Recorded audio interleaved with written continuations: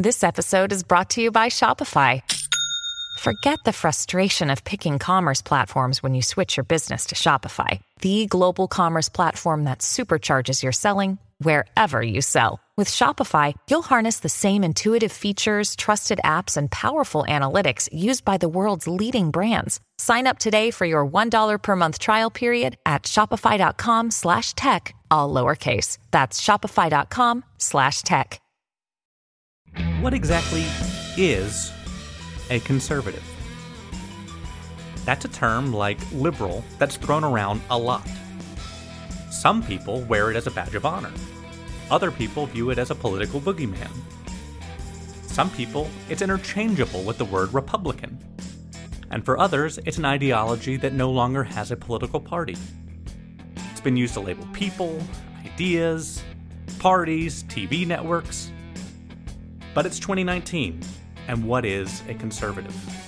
Well, for that answer, I turn to David French, one of the premier conservative thinkers of our age. Welcome to The Reckon Interview. I'm your host, John Hammontree, and today we're talking with David French, who is perhaps best known as a writer for the National Review, but has actually just launched a new publication called The Dispatch, a home for conservative, fact-driven journalism. We spoke at David's home in Franklin, Tennessee, surrounded by life-size posters of NBA icons like Magic Johnson. Now, David is one of those writers who gets attacked from both sides. He's obviously at odds with a lot of people on the left, but he's also viciously attacked by the right as well, because he's committed more to a conservative ideology than he is to defending a political party or the president. So today we discuss the Never Trump movement, we discuss Trump's actions in Syria, we talk about the state of conservative media, and we also talk about how the South has changed in his lifetime. So folks, let's broaden our minds. This is The Reckon Interview.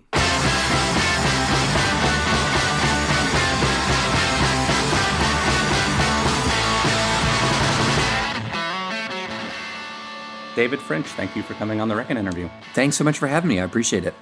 So we are speaking on what is your last day working for the National Review. Yes, this is probably my last media event as a senior writer at National Review. And your new title will be? Senior editor at The Dispatch. So tell us what The Dispatch is. So The Dispatch is a new, it's not exactly right to call it media company, but it is a media venture that is launched by Jonah Goldberg, my friend and former National Review colleague, and by Stephen Hayes, former editor-in-chief of the Weekly Standard, with Toby Stock, who's formerly at the American Enterprise Institute. So it's a great trio. They're just incredibly talented people. I'm not comparing myself to Kevin Durant in any way with this analogy. I'm comparing myself maybe more to Sean Livingston. Okay. But I felt like I was sort of joining the Golden State Warriors with Steph, Clay, and Draymond, and I'll let them work out which one is Steph, Clay, and Draymond, but it was a great opportunity. So the Weekly Standard obviously had an unfortunate end. Yes. And it seems like in its wake there has been the rise of the Dispatch, but also the Bulwark. Mm-hmm. Those two are at least the two of the ones that I know about that have kind of moved into to fit this space of conservative media. Mm-hmm. In 2016, the National Review notably took a Never Trump stance.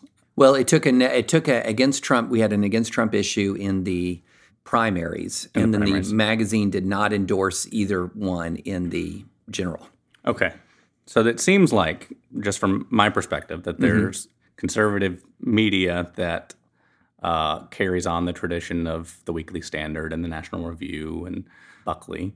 And then there's kind of this other conservative space or alt-right space, right-leaning space. Right-wing. Might not necessarily meet traditional definitions of conservative, that has certainly gained in stature over the last decade. Right. Where does the Dispatch fit into that?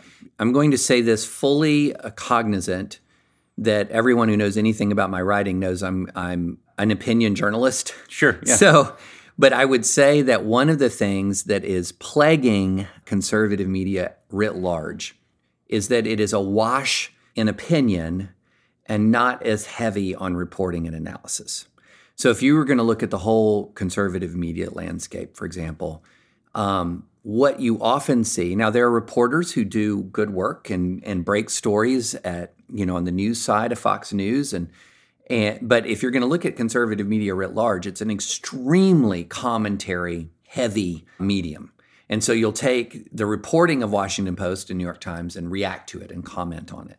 And so what we want to do is, in addition, we're going to have commentary. I mean, gosh, Jonah and I are both our opinion writers. But you're going to also have an emphasis on deep dive reporting, really rigorous analysis.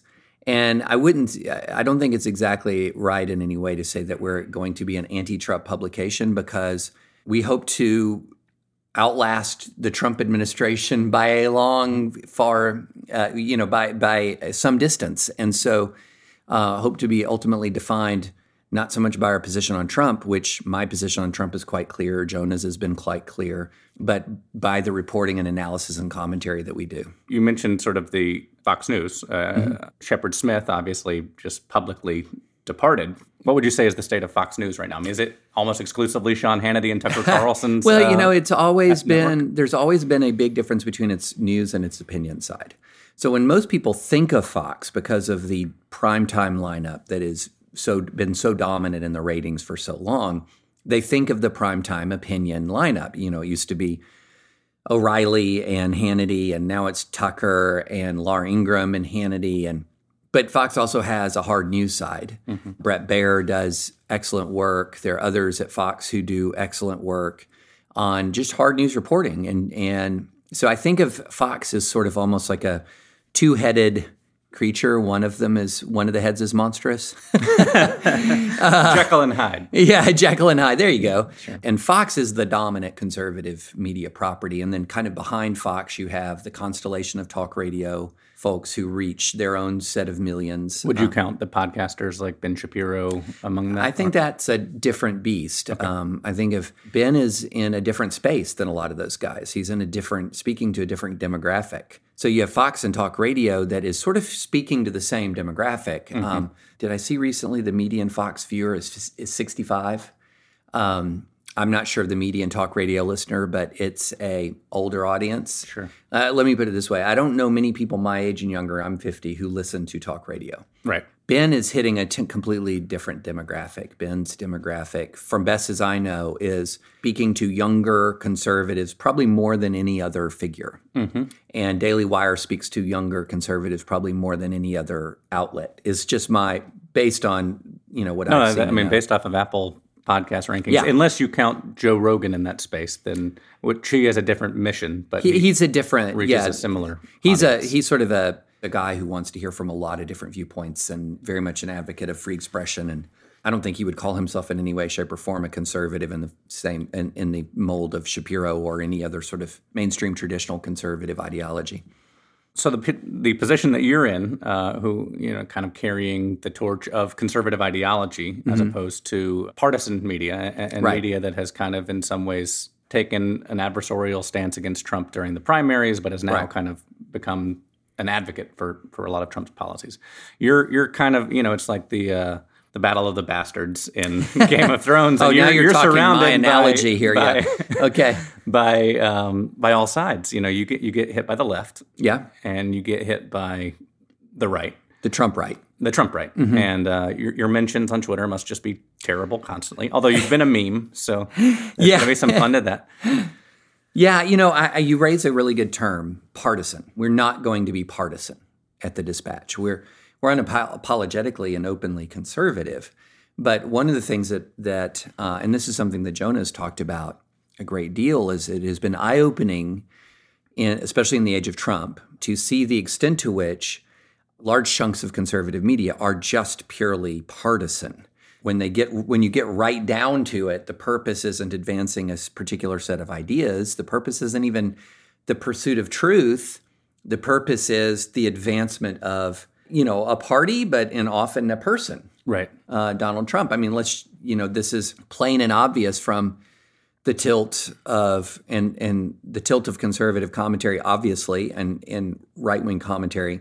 But it's also obvious from the startling way in which people will vigorously defend actions from the administration that they would absolutely unequivocally condemn coming from a Democrat. Right. I mean, they would be calling for impeachment coming from a Democrat. And that to me is sort of the hallmark of partisan media. And you would expect that from a politician. Of course. But not from You would even expect it to an extent from politicians, PACs, some kinds of activist groups or grassroots groups, which they hitch their particular cause to the outcome of a party, so they become invested in the party as the only way to implement the cause. So you kind of begin to expect that. You don't expect it, and I have to be honest, I think of myself as a cynical person, but I realize that I was naive.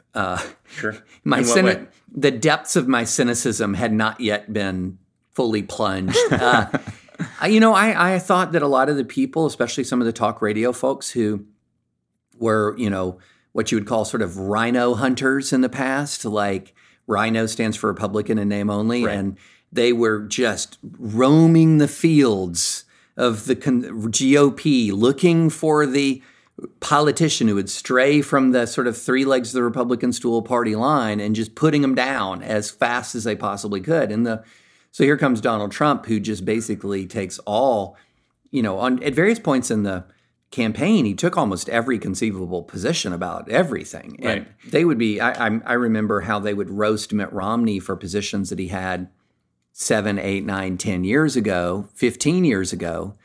And they're giving Trump a pass for positions he held 15 minutes ago, and then that he would express again 15 minutes later and then contradict 30 minutes after that. Right. And so you begin to realize, okay, yeah, this is what actual partisan media looks like. And look, this isn't unprecedented. We've had, in fact, if you look at the big sweep of American history, partisan media has been sort of more the norm than the exception. Right. I mean, Thomas Jefferson owned newspapers to advocate his ideas. Right. Well, I mean, partisan media was a big part of the run-up to the Civil War. Right. To say it's the norm and not the exception is not to excuse it. Right. But it's just to acknowledge it's the reality that this is something that we've seen before. Well, in some ways, and I don't, maybe this is not new either, but it seems that there are times where it's tough to tell where Sean Hannity's ideology ends and Trump's begins. That there's sort of that's because they've done kind of a mind meld, right? Yeah, right, I mean, and Trump calls Hannity, and you'll have some of these Fox figures who will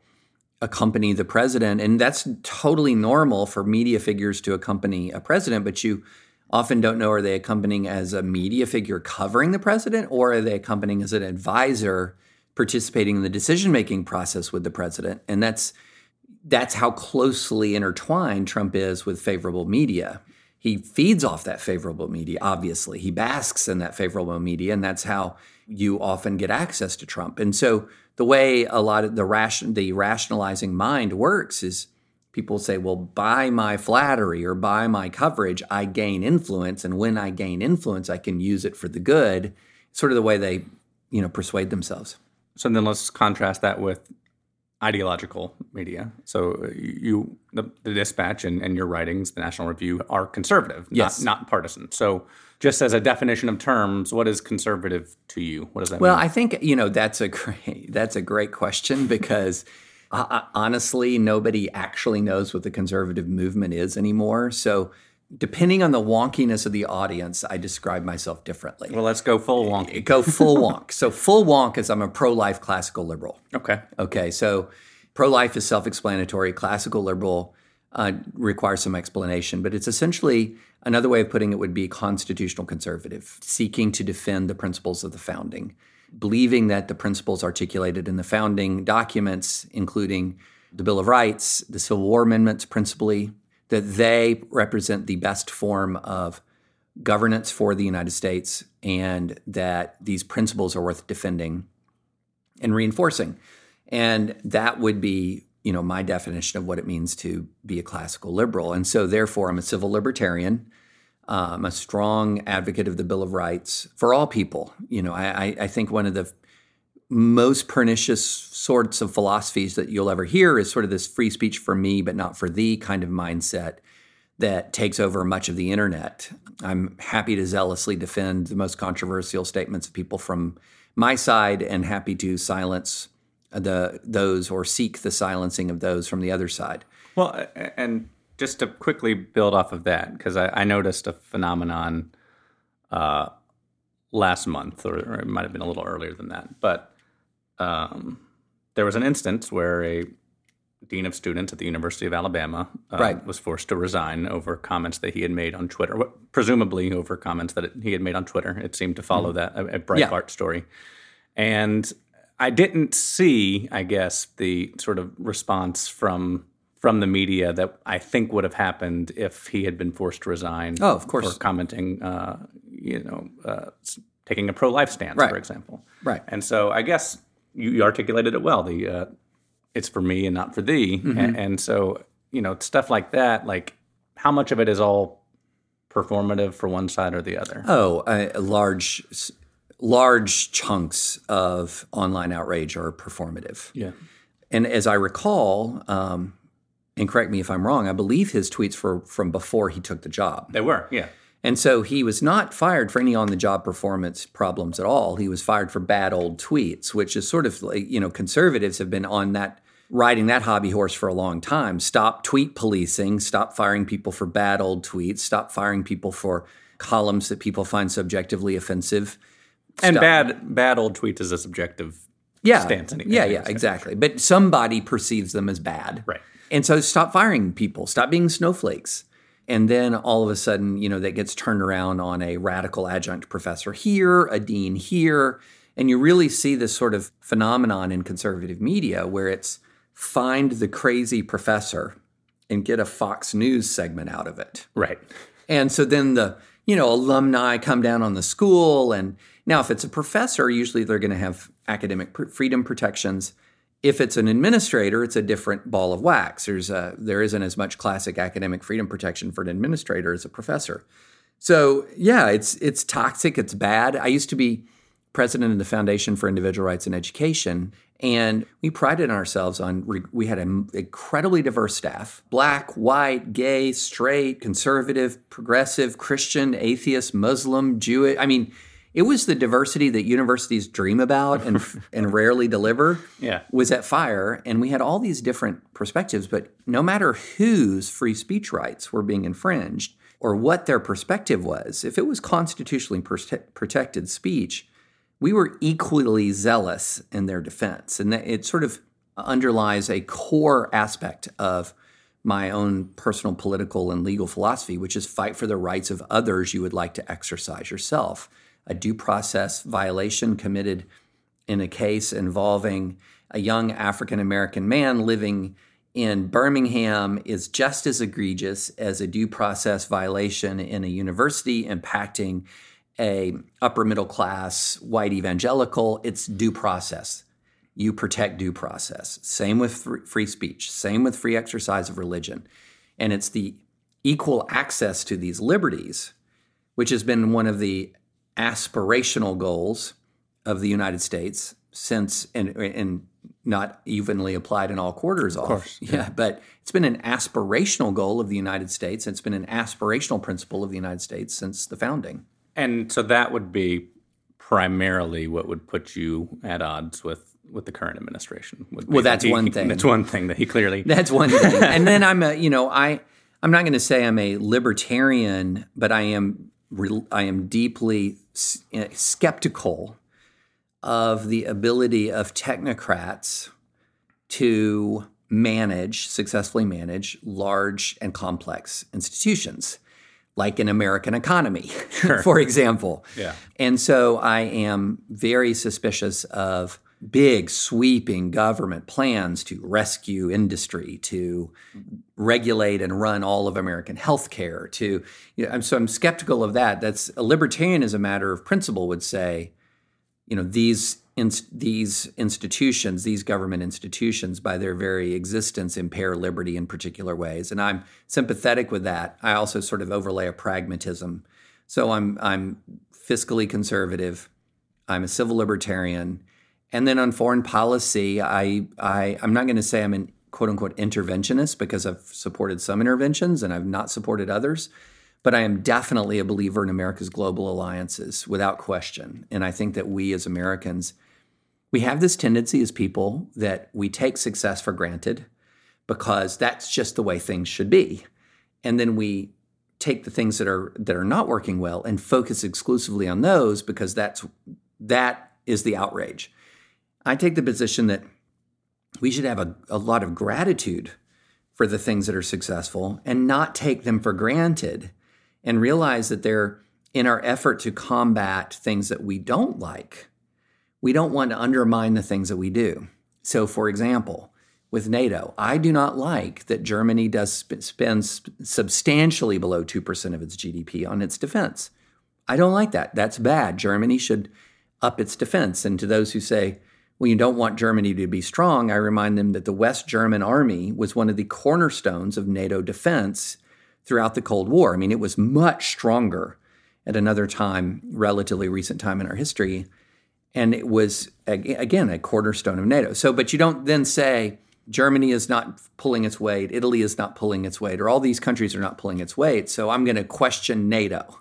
Right. You know, that way too much, way too much. But if I don't personally question NATO, but to play this out, is an alliance that was born out of the Cold War, specifically to counter the Warsaw Pact, is that alliance outdated? Maybe 10, 12 years ago, before Russia had sort of reemerged in the way that it has, I think there was some interesting conversations to be had along those lines. I mean, there were questions at one point, should Russia join NATO? And right. In which case, it's starting to look just more like the UN, you know? Right. But I think one of the things, if you have, between 1914 and 1945, we fought two of the most cataclysmic wars in all of human history. And from 1945 until now, we have not had a true great power conflict. There have been skirmishes. Mao, the Communist China, the PRC, skirmished with the Soviets.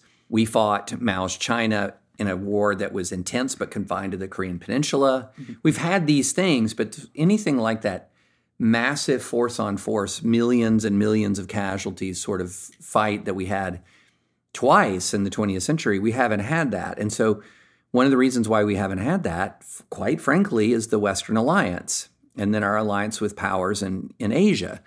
And when you've had that kind of peace, right, and you've had that kind of peace because of these alliances, you have to think long and hard, and you have to be really sure before you disrupt that. You don't just pull out of Syria on a whim. Oh, that's a whole other conversation, but you definitely don't do that. You definitely don't do that. So I imagine that this is a personal issue for you. I mean, you were a JAG officer and you enlisted after 9/11. Mm-hmm. What do you think when you see the events of the last 2 weeks involving Syria and Turkey and Russia and Iran? So... and Turkey is a NATO ally. Yeah, it is. It is. Which complicates it's an increasingly strained alliance, but and Erdogan is increasingly in Putin's orbit. But let me begin with this. I think that any discussion of Syria has to acknowledge complexity. There was nothing like a permanent settlement of the Syrian question in play when Trump pulled out. There were hard decisions that were going to have to be made. And I don't think that anyone's believe that we want American troops in northern Syria forever. But at the same time, American troops were indispensable. Their presence was indispensable to not just protecting our allies, but having any leverage at all to negotiate a satisfactory deal in the region. So this was really complicated. And I think that anyone who doesn't acknowledge the complexity we have this problem all the time in Middle East commentaries. People don't acknowledge complexities and don't acknowledge that often there's not an obvious great solution. Right. So let's acknowledge that. But at the same time, there is such a thing as a decision that's uncomplicatedly terrible. You can take a complicated decision a complicated situation and make a simply dumb decision.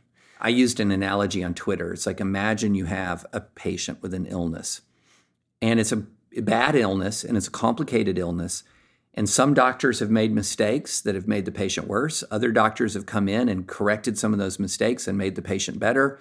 But after a roller coaster, the patient, though still quite sick, is stable. Mm-hmm. Now there's debate about what to do next. What's the next course of treatment? When in comes somebody, we'll just label him Dr. Trump. Okay.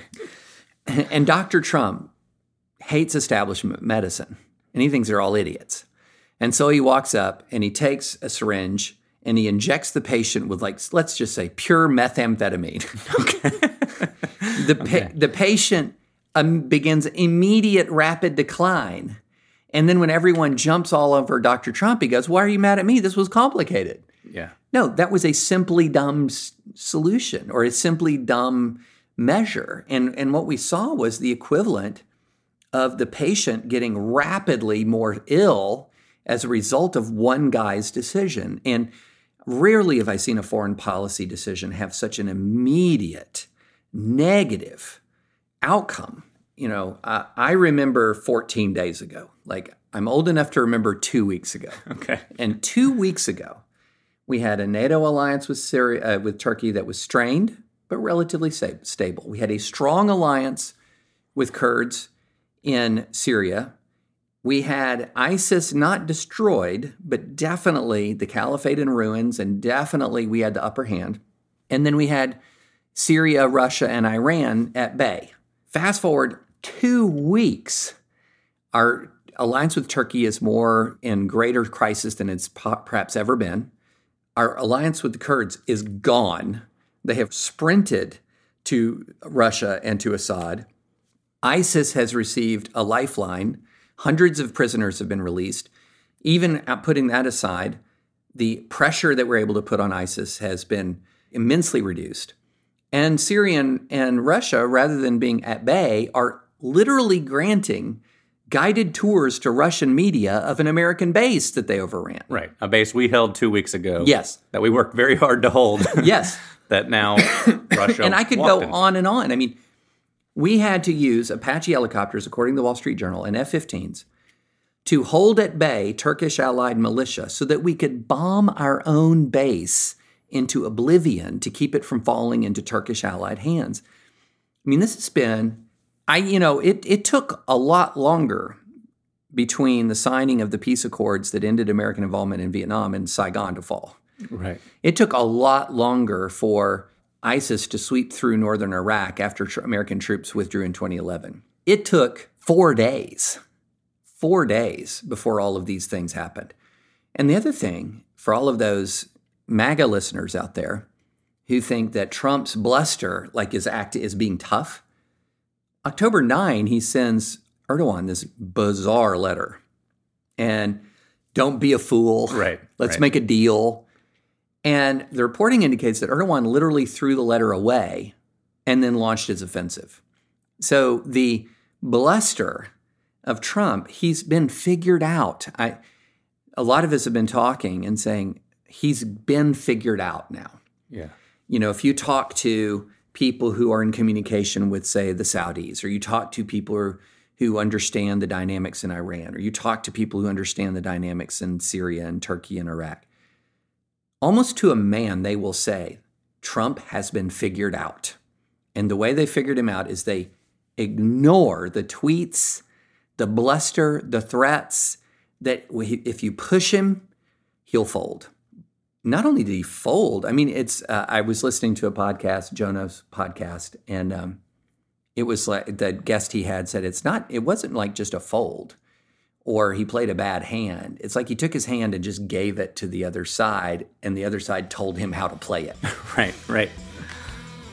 Coming up, David French discusses how he's seen the South change during his lifetime and points out the performative aspect of Southern politicians.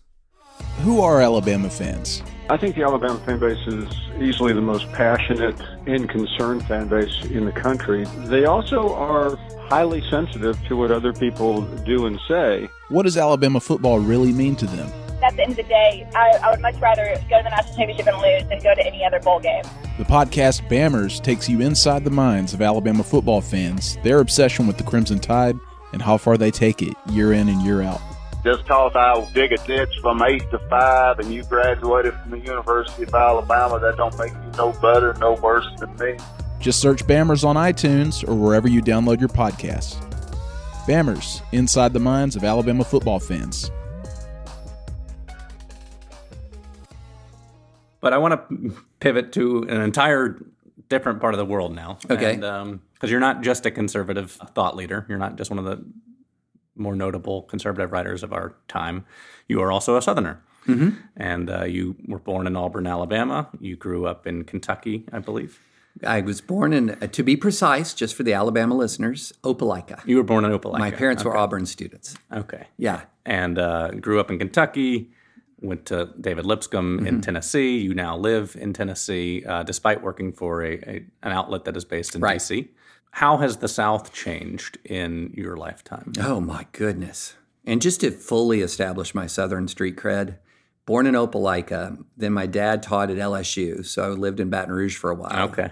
You've covered all the SEC. Then Nashville, then Lexington. So, and then my kids go to the University of Tennessee. I'm overcome with SEC. So who's your team? Well, I've spent most of my formative years in Kentucky, which meant that I loved basketball season, and football season was a source of unrelenting misery. So I always fell back on Auburn. Okay. Yeah. But so it really has been interesting to see the difference in the South. I grew up in rural Kentucky and Nashville, and what really was there to see the South become the New South. And in my town that I grew up in, and for those who question, is Georgetown, Kentucky the South? I think of Lexington and Georgetown as sort of the northernmost southern cities in America, and Louisville is the southernmost northern city. Okay. They're very different, sort of in the way that Nashville and Memphis are very different cities. And my town was like a microcosm. I went there, and it was mainly a tobacco farming community. Lots and lots of people were on some form of public assistance or free lunch in my schools. Zero resources. I mean, you know, zero budgets in these schools. I mean, we were on a shoestring. Public schools, from second grade when I got there to 12th grade when I graduated. But, I had a great childhood. There were racial tensions. It was a point where overt racism was frowned upon, even in, white communities, but everyone knew that there were a lot of racists out there. Sure. And we had some racial strife in my high school. So there was a small group of just overtly racist students who would verbally torment black students in the school with racial epithets and threats. And there were isolated fights here and there. And it kind of culminated in a giant brawl involving, 25, 30 people in the halls. And this would have been in the 1987. We ended up having, armed cops for about a week, just sort of walking through the halls and in the lunchroom. And it was ugly. So there was the obvious racial tensions. But then my senior year, Toyota announced that it was coming and it was going to build an auto plant right smack in Georgetown, Kentucky. So if you go back to Georgetown now, it looks like, upper middle class suburbia, with the difference between, say, a more prosperous northern town and a more prosperous southern town is the northern towns don't tend to have a bass boat in every driveway. Heck of a lot more bass boats. Yeah. And so you just saw this transformation of a really sort of much more rural, much more agrarian kind of society and mindset to one that's very busy and commercial. And that's sort of the whole stereotype of the New South. It's what was the phrase that was used back in the 90s? Too busy to hate. Mm-hmm. Yeah. Atlanta's too busy to hate. And you get a lot of that sense of some of the growing areas of the South. Nashville is a fundamentally different town than it was even when I was in college. Charlotte, Atlanta, of course. You can see these cities in the South that they're just transformed, and then there are other cities that are changing, but also they're not changing in the same pace. And so it's almost as if you go back in time a bit when you go to different cities. Mm-hmm. And so the South is a complicated place. And the narrative I always thought about the South was we're on the right arc, mm-hmm. that we've come from, it's hard to believe the amount of actual oppression that was visited upon our fellow citizens in the lifetime of lots of Southern residents. I mean, the pre-civil rights era South was almost like an oppressive subcountry within the U.S. Mm-hmm. And so the progress has been made is remarkable. And racial relations, living standards, you name it. But I think that one of the things that we just have to confront is that Southern populism has always had a big race element to it. Always had. Mm-hmm. And it still does. Yeah. In a conversation you had earlier this year with Ezra Klein on his podcast, y'all discussed a term, I don't know that you coined it, but a term that you used, which was performative wokeness. Yes. I mean, I'm sure we see elements of that in the South because everybody's on social media. From my vantage point, it almost seems like in the South, what is encroaching more is kind of a performative conservatism or performative pro-life stance where people run for office saying, these are the things I hold dear, and then don't actually implement them. I think there's a performative Southernness. Okay, so I don't think there is as much performative pro-lifeness because, my goodness, and the states in the South have passed the most bold pro-life legislation. Well, let me restate it, I guess. It's sort of the idea of like a Phil Bredesen or a John Bell Edwards or in Alabama, a Walt Maddox. Like, Democratic politicians who run on pro-life stances still lose pro-life voters in part because it is seen that you can only be pro-life if you are a Republican, I guess. Or they only trust you. They only trust you to be pro-life. You have to be a secret pro-choice if you're not. So I've always, I've been most of my career a lawyer in the South, so I'm sort of telling on my own tribe. The two kinds of people who are most performatively Southern are trial lawyers and politicians. And it's funny, it's almost as if politicians, and you see this on Democrat and Republican side, but more so on the Republican side since the Democrats, except for, African-American Democrats, have been largely wiped out. It's almost like I'm running not as a defender of a particular set of policy positions, but as a culture, a defender of a culture. And so you're going to have the guy, and he might be a doctor, he might be a lawyer, but he's going to run and he's going to have a pickup truck and he's going to have a gun and he probably is going to have a dog and he's probably going to get a real Southern twang by the end of it. And it's almost as like I'm running as a cultural avatar of this particular way of life. Right. And I'm not going to let Washington change me. And I'm not going to let Washington change you. And it's funny. And I say trial lawyers because trial lawyers are also very similar. I've been in depositions with super smart lawyers from, like, say, the hills of East Kentucky. And we're going back and forth and we're arguing. And at one point, I got one of the lawyers I was against, just this super successful guy. He's disagreeing with me. And he goes, well, I'm just a country lawyer. And I said, save that for the jury. Because I know you're not just anything. Yeah. But you'll see that sort of performative Southernness. And it's, I think what it is, there's sort of it's like laying down a cultural marker, that there's this sort of distinctiveness about the South. And it's marked by manner of speech. It's marked by the kind of clothes that we wear, the kind of vehicles that we drive. And look, I love it until just this last year. Look, I'm a writer. I'm a opinion columnist, and I drove a Toyota Tundra. Yeah. Why do I need a Toyota Tundra? I don't need a Toyota Tundra. I don't need the truck to haul all those words. I mean, the main hauling it did was when I loaned it out to people. Right. But hey, yeah, why not? I love it.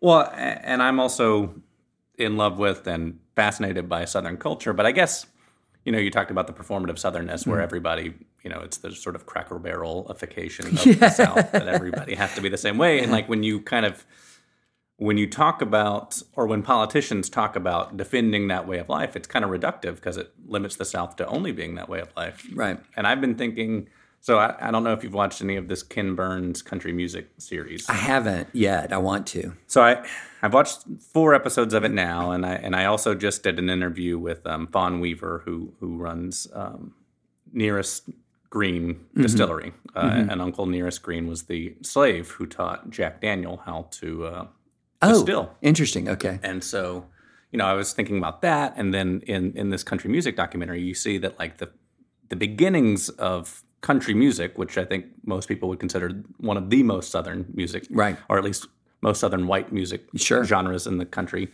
is kind of born out of this rub of African American and poor Appalachian white cultures Yeah. in the South. And so to me, a lot of the Southern culture we now take for granted, it has always been kind of transgressive.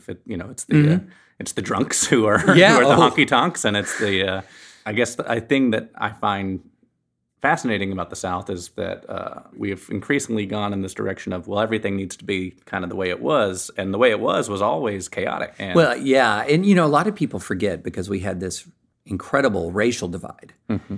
The South was a place with a tremendous class divide. A tremendous class divide. I mean, the sort of the patrician upper class plantation culture was very different from sort of the mass culture of.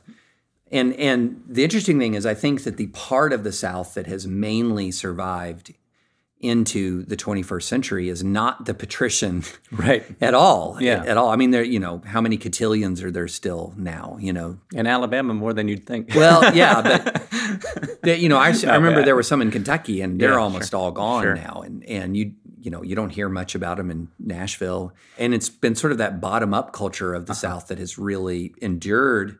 Now, I don't know if you've found this, but I have found this. I have found that some of the most zealous appreciators of Southern culture are relatively new transplants. I think that's probably true because everything's new. And It's new. Yeah. And they love it, and their kids love it. And yeah. When you say Southern culture, you mean sort of the stereotypical. Yeah, Southern stereotypical. culture. They're going to, Yeah. You'll get an accountant from Jersey and give him 18 months and he's got an F-150 Right. and one or two shotguns, Yeah. It's like a man assumes the traits of his occupation and culture. They, Yeah, They right. want to become Southerner, so they embody what Yeah, they think exactly, Southerners are. exactly. Yeah. Once you kind of peel back a little bit of that, I mean, NASCAR starting with moonshine runs and things Yeah. like that, it's always kind of born out of something chaotic. Mm-hmm. Where do you think the South is heading right now? It's hard for me to imagine in my lifetime the South not retaining its distinctive character, in large part because we've reached a point where are you familiar with the term the big sort? Mm-hmm. So this notion that we're really sorting much more into like-minded enclaves. And so it's almost as if every place is getting extra. Right. Yeah. Yeah. If you go to San Francisco, it's extra San Francisco. Sure.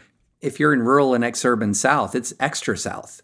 And so I don't see that trend really reversing itself. Now, I do think that the interesting thing about the South is you have these cities like Austin, like Nashville, like parts of Dallas, Fort Worth, that are very much more almost like enclaves of, they still have the accent and they still have the music, but much more enclaves of, northern urban mindsets nestled in these red states. And, there's just a different ethos that's developing in a lot of these very prosperous southern cities. Like I joke, if you're going to move to East Nashville, it's almost like mandatory that you're going to have a tattoo sleeve. It's just a different, a different, hipper, more hipster place. And so these things are happening, but I think as a general rule, the character of the South is it's like as if the South is kind of doubling down on itself in a way. Mm-hmm. And even in the sort of hipster places, they love where they are. Yeah. Yeah, I think that's right. There was a thing you mentioned earlier as you were defining what conservatism means to you that I just want to touch on just a little bit. So where do the big tech companies kind of fall in the future of capitalism in the United States? I mean, where does social media and Amazon and Google, are they anti-capitalist? Are they pro-capitalist? So I am not a believer in the big tech panic, the great big tech panic on the right, or the left. There's a different kind of big tech panic on the right and on the left. They intersect a little bit, but they're fundamentally different. I think they're different. Each one of them is a different company. We sort of list them all under big tech, right? Mm-hmm. But they're just different companies. So I don't know if you saw Mark Zuckerberg's speech or heard about it yesterday at Georgetown University. That was a speech, a ringing endorsement of free expression and a rejection of additional censorship on the platform. Now, there are elements of the of the Facebook platform that are policies that I disagree with and give sort of too much discretion to define hate speech. But it was a ringing endorsement of free expression. Facebook is different from Twitter.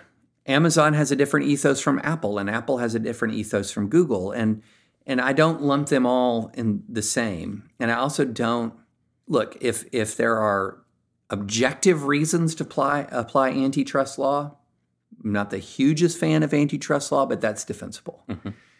Using antitrust law as a punitive measure, this sort of populist uprising against social media, all of those things, I'm deeply skeptical of those. And I don't know that it's entirely populist. I mean, I think a lot of people wish they spent less time on Facebook and Twitter, I can only really speak for myself here, but I also think there's a bit of anger, particularly at Facebook, from small town media entities that have been driven out of business by social media. There were other things that would have done that in the first place, but I think that's part of probably why some of those stories catch on. Well, and it's not like these are. So I think another reason is this is just a human characteristic. We live with a chronic inability to take responsibility. Mm-hmm. And so when things make us angry or sad, we will tend to blame other people. One of the things about social media is it sort of puts human nature on blast. Mm-hmm. You are who you are, and you are who you are publicly. And we haven't adjusted to that. Sure. And we're going through, I think, as a culture, a learning process. We're going through an upheaval that can be compared, I think, to the Industrial Revolution. Learning a new way of living and interacting with each other that was quite different from the old way. And we can't go back. I mean, these technologies are not going to be uninvented, and the human desire for connection is not going to go away. We have to figure out how to live like this. And we keep looking at Facebook to solve the problem that some of our friends are really crappy people. Right. Or we want Twitter to solve the problem that there are terrible people in media. Or we want, and so we keep looking at these entities that are sort of holding up a giant mirror to our society and saying, fix our society. Yeah. And I think that's part of what's happening. And look, I'm a dad of a 20-year-old, an 18-year-old, and an 11-year-old. And so I have sort of, my 20-year-old and 18-year-old kind of came of age as the iPhone was born, mm-hmm. and social media was born. And what I saw was, first we went into it naive, thinking, oh, cool. Yeah, right. I can look up anything right Yay. now. Yeah. This is awesome. And then you're like, oh, wow, look at those downsides. And then you're thinking, oh, okay, this is how you do it. It's sort of a 3-phase thing, and a lot of people haven't made it to phase 3 yet. Right. And phase 3 looks different for different families. But one thing I know is it's nothing magic about the platform. Some of the worst drama I've seen from my kids, greater peer group, wasn't on Instagram or Snapchat or Facebook at all. It was in Google Docs, mm-hmm. or it was on GroupMe. Yeah. It was anywhere where people could interact, and anywhere where drama could be spread, it could be spread. Well, and you mentioned the big sort, and I mean, in some ways, I guess I disagree with that mindset, mm-hmm. in that because of social media, in the 1950s and 60s, if you wanted to read the conservative paper in your town, you could read the conservative paper. If you wanted mm-hmm. to read the liberal paper, you could read the liberal paper. There was a very small chance that you would have ever seen a Black Weekly. Right. And so, now it's all going through your feed. A lot of it's disinformation and misinformation, but the exchange of ideas, which mm-hmm. I imagine FIRE would have been fully beyond. It seems like there's never been a greater exchange of ideas. It's just that leads to a whole lot more growing pains than. Well, and also, the interesting thing is, so number one, the exchange of ideas is a subculture. Okay, let's just be honest about sure. that. Okay, most of it is disrupting ideas. Or shouting down most of it's just social media. Yeah, I mean, most of it is just friends and family and mm-hmm, mm-hmm. entertainment and celebrity. Because the politics side of social media is a lot smaller than we tend to, those of us who are obsessed with politics. Yeah. Politics is a subculture. Sure. Now, the interesting thing is the subculture that is most interested in politics is disproportionately white, disproportionately upper middle class, and disproportionately wrong about their fellow citizens. Yeah. In part because we don't know how to consume media anymore. We will fill our feed with either things that reinforce our priors or with things that reinforce our priors in both directions. So good media that we like, and then, look at those idiots. Right. Media that we don't like. Right. So I don't know if you saw this More in Common Hidden Tribe survey from the More in Common Project, and it was released a couple months ago. And what they found was Americans were very wrong in describing their political opponents. They consistently described them as more extreme than they were. And the people who are the most wrong were the people who consume the most media, and the people that were least wrong were the people who consume the least media. And so on the one hand, those who consume the most media were on the power curve of like civic knowledge. They know how a bill becomes a law. They know how to, all of that stuff. They know who's on the Supreme Court. But they were on the power curve of ignorance about their peers on the other side. The people who consume the least of the political media, they gained their knowledge about people from the other side from these things called friendships. And so they were more accurate. Yeah. It was really fascinating. And I do think that this is, again, one of those things where people are trying to work this out, and not to bring it full circle.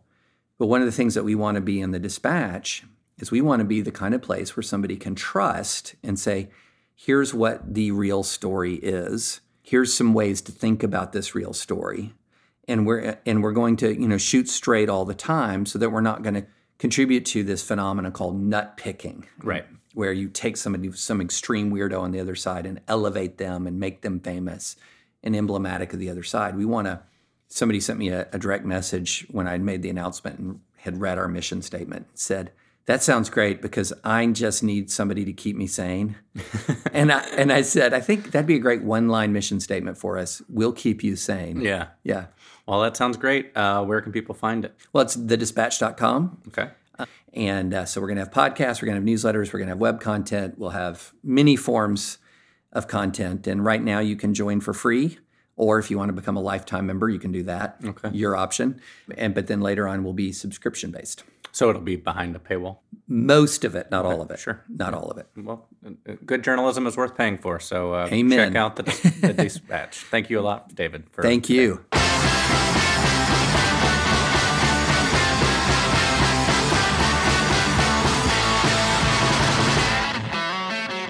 And that's all, folks. Thank you again to David French for the conversation and for welcoming me into your home.